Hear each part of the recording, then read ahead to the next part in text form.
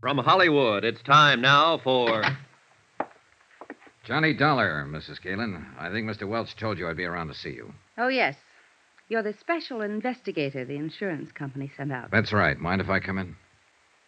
All right, Mr. Dollar. Thanks. In through here. Your company didn't waste any time, did they? Sending you out here, I mean. No more than you did in filing your claim. I have a right to it. With Eddie gone now, I need the money. I see. Sit down. Thanks. How many keys are there to that door? Keys? What do you mean? Your front door. How many keys do you have? Just one. Of course, Eddie had one. Why? What difference does it make? Just about enough difference to hang somebody. Cigarette, Mrs. Caylin?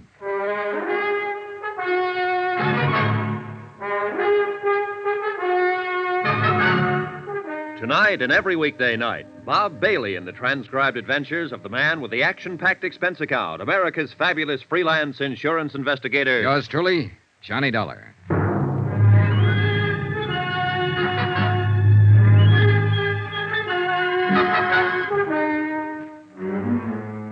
From Special Investigator Johnny Dollar, location Los Angeles, to the Home Office, Trinity Mutual Insurance Company Limited, Hartford, Connecticut. Assignment, the Caylin matter. Expense account continued. That's quite a dramatic statement, Mr. Dollar. Are you prepared to name that somebody who may get hanged? Not at the moment. Could it be that you don't have a name? That's possible, of course. That you're just fishing, so to speak? Bluffing? Now, why would I do that with you? I don't know, frankly, but you must have come here for some reason. Yes, I wanted to ask you a few questions. And you'd be smart to answer them, under the circumstances. What circumstances? The only one I know anything about is the tragic one of losing my husband only 3 days ago. You have my sympathy, Mrs. Caylin. Sergeant Reynosa questioned me for hours. There's nothing more to answer. Will you go now, please? All right, if you say so. Your unwillingness to cooperate will undoubtedly prejudice your claim for the insurance. That's all you care about, isn't it? Finding some excuse for not paying off the policy. Now, wait a minute, Mrs. Caylin. I'm not crooked, and neither is the company. If a claim is legitimate, they pay it, always. I'm sick of being under suspicion, of being accused. I'm not accusing you of anything. All I'm after is some information. And if you refuse to give it... Good night, Mrs. Caylin. No, wait. Wait, Mr. Dollar. Yes? Don't go. Come back, please. I'm sorry. I've been under such a strain, on edge. Forgive me. That's all right. Forget it. I didn't mean what I said, but I've answered so many questions. And to go through all of it again, well, it seems so pointless. Yes, I understand. But I've found that people say things to me sometimes that they forget to say to the police. They're more relaxed, I guess. Don't feel they're on the spot so much. That's true. But I thought it was just me. No, you're not alone. I remembered something like that after I talked to Sergeant Reynosa. He wanted to know where Eddie hung out mostly, bars and so on. I could only think of two. What are the names of the bars, Mrs. Caylin? The Eloines on Beverly Boulevard and the Brass Monkey Inn down on the Strip.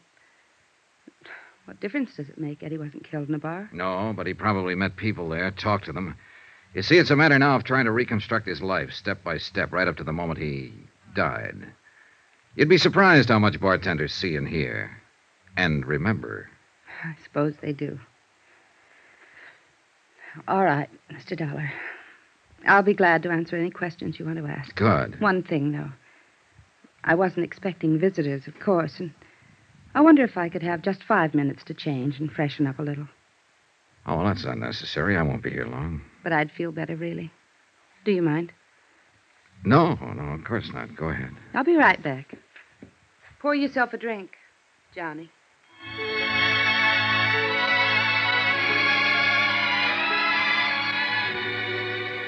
I had the drink and waited and got ready to brace myself. I've been through this before. Attack plan number 2, a common garden variety. When you can't beat 'em, join 'em. And when the joiner is a lovely woman, the maneuver usually starts with some paraphrase of, slip into something more comfortable.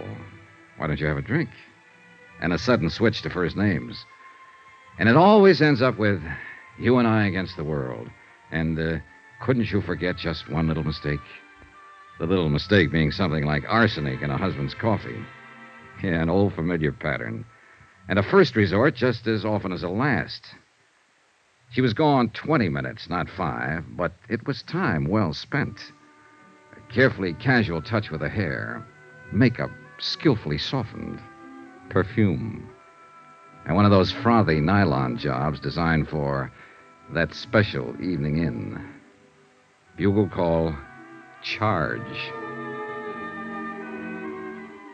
Like another drink, Johnny? Thanks. I still have some. I think I could use one. Would you mind? Sure. What do you have? Scotch and soda, please. Thanks for being so patient. I feel better now. More, comfortable, huh? Something like that. Easy on the soda. Right. There you are, Mrs. Caylin. Thanks. Would you do something else for me? Oh, I'd be happy to. But I don't know your first name. Touche. All right. What are your questions? How do you think it happened? I don't know. Not some enemy, because Eddie didn't have any. Just friends. Too many friends. Who are some of them? There's only one who really fits the definition, who's really lasted. His name is Pete Steimer. Pete Steimer. Where can I find him? You can't. Or at least the police haven't been able to. Nobody's seen him since that night. He's had nightclubs off and on, and in between he makes books. What about those other friends, the ones who don't last? They drift in, drift out, depending mostly on whether Eddie had any money at the moment. Of course, there were women. Oh? Showgirls, mostly dancers, strippers, so on. Know any of them? Hardly. Ever hear any of their names? Always made a point not to. Otherwise, I'd have killed him long ago. Did you kill him, Mrs. Caylin? No. Did you love him? That's a good question. I think I'll have to pass it, though. I don't really know. I feel all hollow, smashed up inside over what happened. And yet there were times I'd have killed him myself if I'd had a gun. But there were other times, too, when it was so crazy sweet you wanted to die. Because you knew it'd never be like that again. Yeah, that's the way it was with Eddie. Mad, mixed up. Like watching a 10-ring circus from the front seat in a roller coaster. That's why women flocked around him. That's why they always ran from him later. You didn't run. Could I have another drink? Oh, sure. Were you trying to run when you went up to Arrowhead by yourself? Maybe. We'd had a fight. I ran out and told him I wasn't coming back. And only 3 days later, over the radio, I heard where he'd been found dead. Burned up in his car. Here you go. I guess they call it shock. I still can't really believe it, even though I know it's true. Well, I guess you should know. I understand you're the one who identified the body. I identified a wallet, burned black, a wristwatch, a ring. All of them things I'd bought for him. They told me there wasn't anything that could be called a body. Yeah, well, I'm sorry, Mrs. Caylin. I know this is painful It's for all you. right.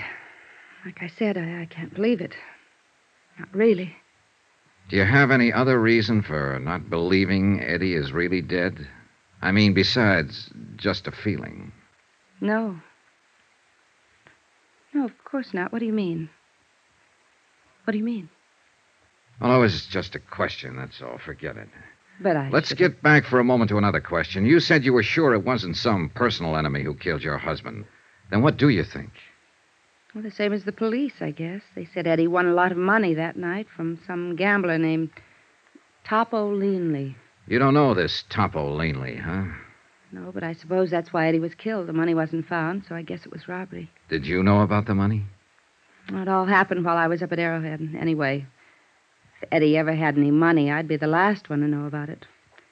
He always spent his money where it would show, where he'd get something for it. Laughs, bells, whistles, balloons going up.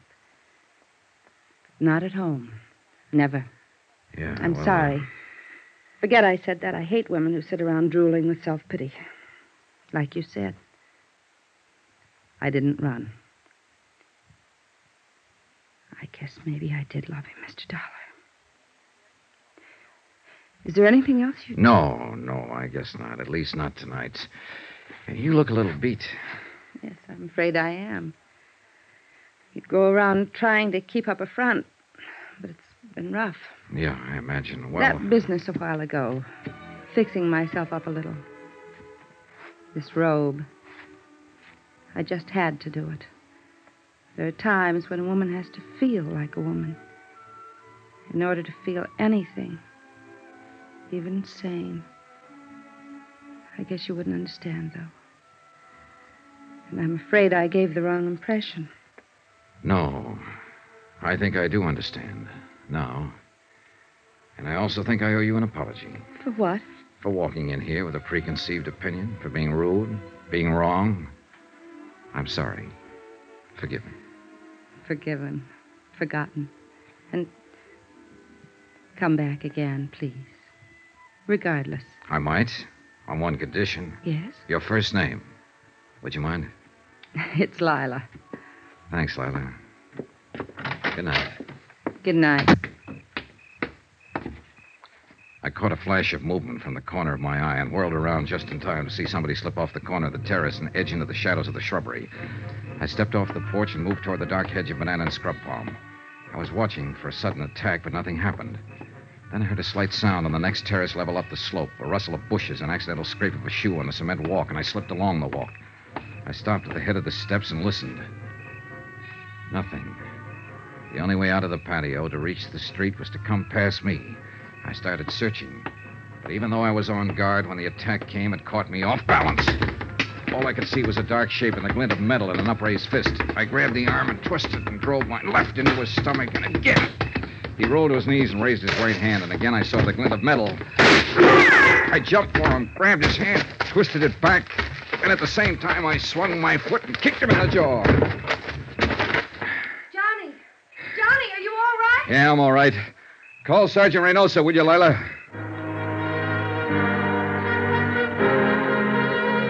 He was out cold. I turned him over on his back and struck a match to get a look at him. He was a big man, stocky, bull-necked, blonde-haired. I slid my hand inside his coat and fished out his wallet and opened it. His name was Topo Leanley.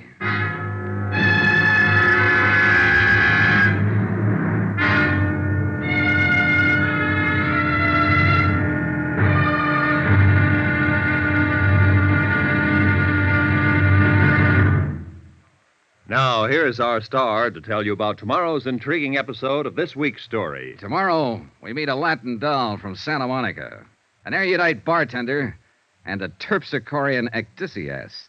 And they're all in the cast. Join us, won't you? Yours truly, Johnny Dollar.